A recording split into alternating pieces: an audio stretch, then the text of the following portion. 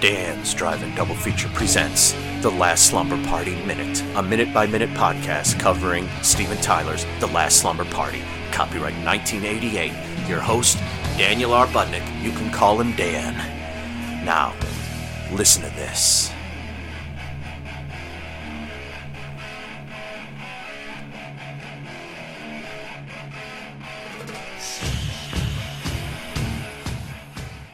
Episode 42, minute 42. Hey everybody, it's Dan. Chris is up from her dream. She's woken up from her dream and it is 3 a.m. Let's see what happens next. And where the heck is Scott? And did Dr. Sickler ever come home? I don't think so. With the End World Hunger Organization are responsible bringing the IOGP to South Florida for this event. Hello everybody, I'm Steve Michael, and joining me in the broadcast booth today is our technical advisor and my broadcast partner for Mercury Performance Products. God, I need a fucking Valium. The rain showers today, the SST-140s, PAMs, and Mod VPs.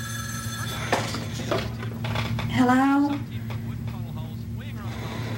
Hello, who is this? God damn it. 3 o'clock in the morning, I don't need this kind of shit. These bolts are similar to the SST-140, Steve, but are 10 to 15 miles an hour faster because of the extra 100 horses under the cowl of the Mercury 2-liter EFI engine. 100-octane aviation fuel is standard for these engines.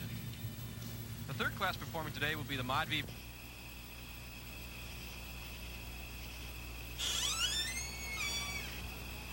Okay, you guys, wake up. Which one of the homos has been... Wait a minute, that's not some late night news or something? Listen to that announcer. Does that sound some sort of auto racing thing or something like that? He talks about horses under the whatever. That sounds like, and he says, my partner in the booth, that's sport. There's some sort of, so it must be, maybe something horribly tape delayed. No, where would it be tape delayed from if they're in Louisiana? What sporting event is playing at 3 a.m. unless it's like a late night replay of something? I guess it could be that, but really at 3 in the morning, I don't know. That seems a strange time to do that. This is the thing I like about that is it reminds me of, what is it, in two films I love, Rotor and the Hungan, and I may mix up which is which, but in both of them there are scenes which by the chronology of the film take place late at night. I mean, the Hungan, I don't know, very, very, very late at night, midnight-ish maybe, or something like that, maybe even later. And in there, and I'm gonna mess the two up. I know I am, but it's there's a scene in a diner, and there are like a couple of waitresses and the cook, and I think you see the waitress. I hope this is it's not gonna matter, but you see the waitress like go out, and there's like a mom and a daughter sitting there, and what do you guys want to eat? Okay, do this, da da da da da. Okay, I'm there ordering food, and it's all very whatever. Yeah, ordering some food, some dinner, and everything.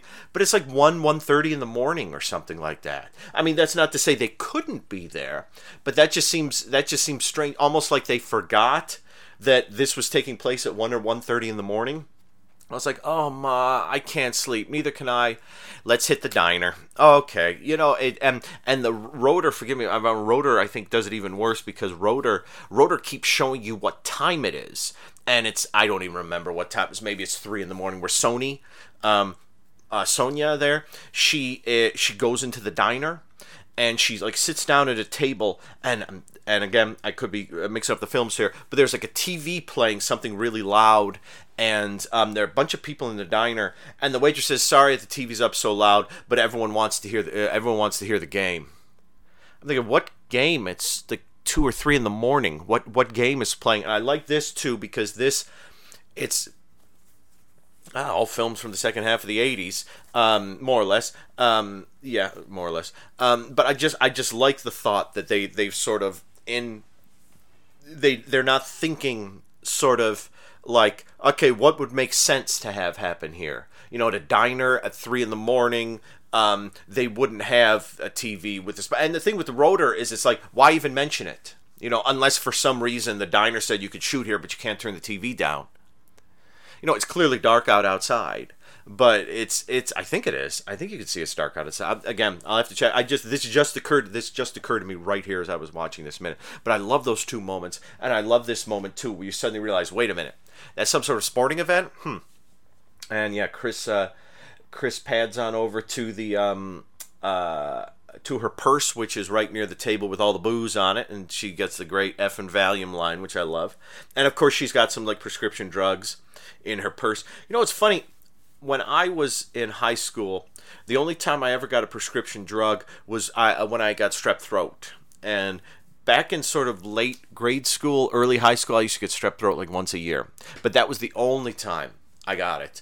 And even when I got chicken pox in my senior year of high school, and I was out for a week and a half, there was no, there was no medication. So the fact that these gals have all this, and Tracy had all that medication, if that was her purse, all that medication, these gals love their friggin' medication.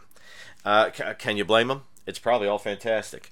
The F and I love that the phone rings. And it must be they got a lot of phone lines going on. Well, they say the parents' phone, so Mrs. Sickler has her own phone. And Chris, I'm guessing Linda probably has her own phone. I'm guessing Linda does have her own phone too, because the two of them aren't up. Because Chris goes right from the phone up to there, and neither of them are awake. And I'm sure the phone ringing at 3 a.m. would have made someone bolt upright. Bolt upright, action hero. And so that's funny then that I think there's a phone in their kitchen. You see a phone in their kitchen.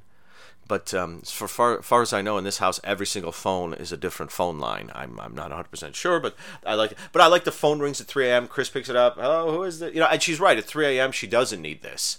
But it's still, someone calling at 3 a.m.? So yeah, then she pads off upstairs, and and her friends are sleeping. They're asleep in the bed. There's no bedspread. They didn't go and get another bedspread.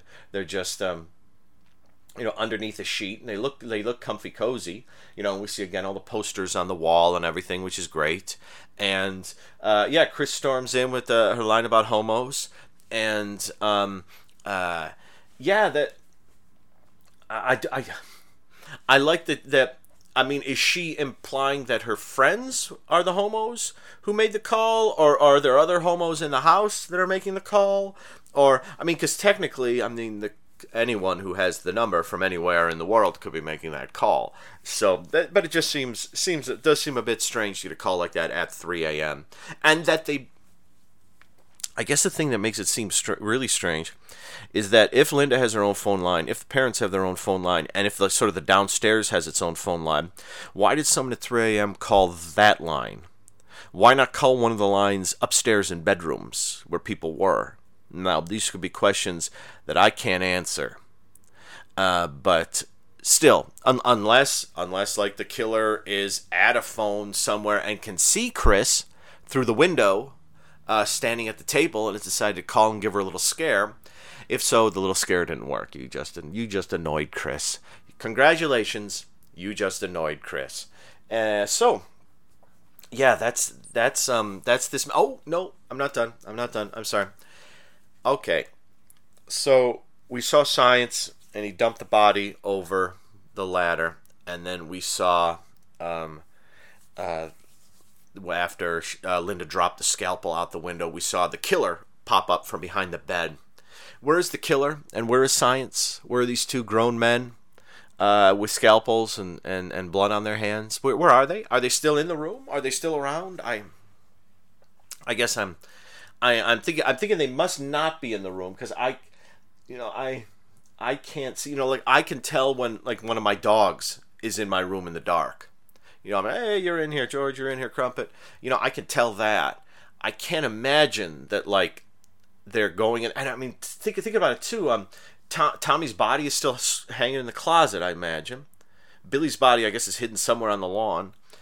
The two killers can't still be in the room. I'm sure there must be a point where, one, they would have tried to do something, and two, they would have heard them. Just heard them breathing. That killer, the wide-eyed, our official killer, he looks like he's a heavy breather to me. So, Yeah, that's just strange. I'm wondering where the killers are. I guess we'll find out soon. We'll also maybe find out which one of you homos has been making whatever it is. I guess phone calls is what Chris is going to say next. So let's take a deep breath and listen to this.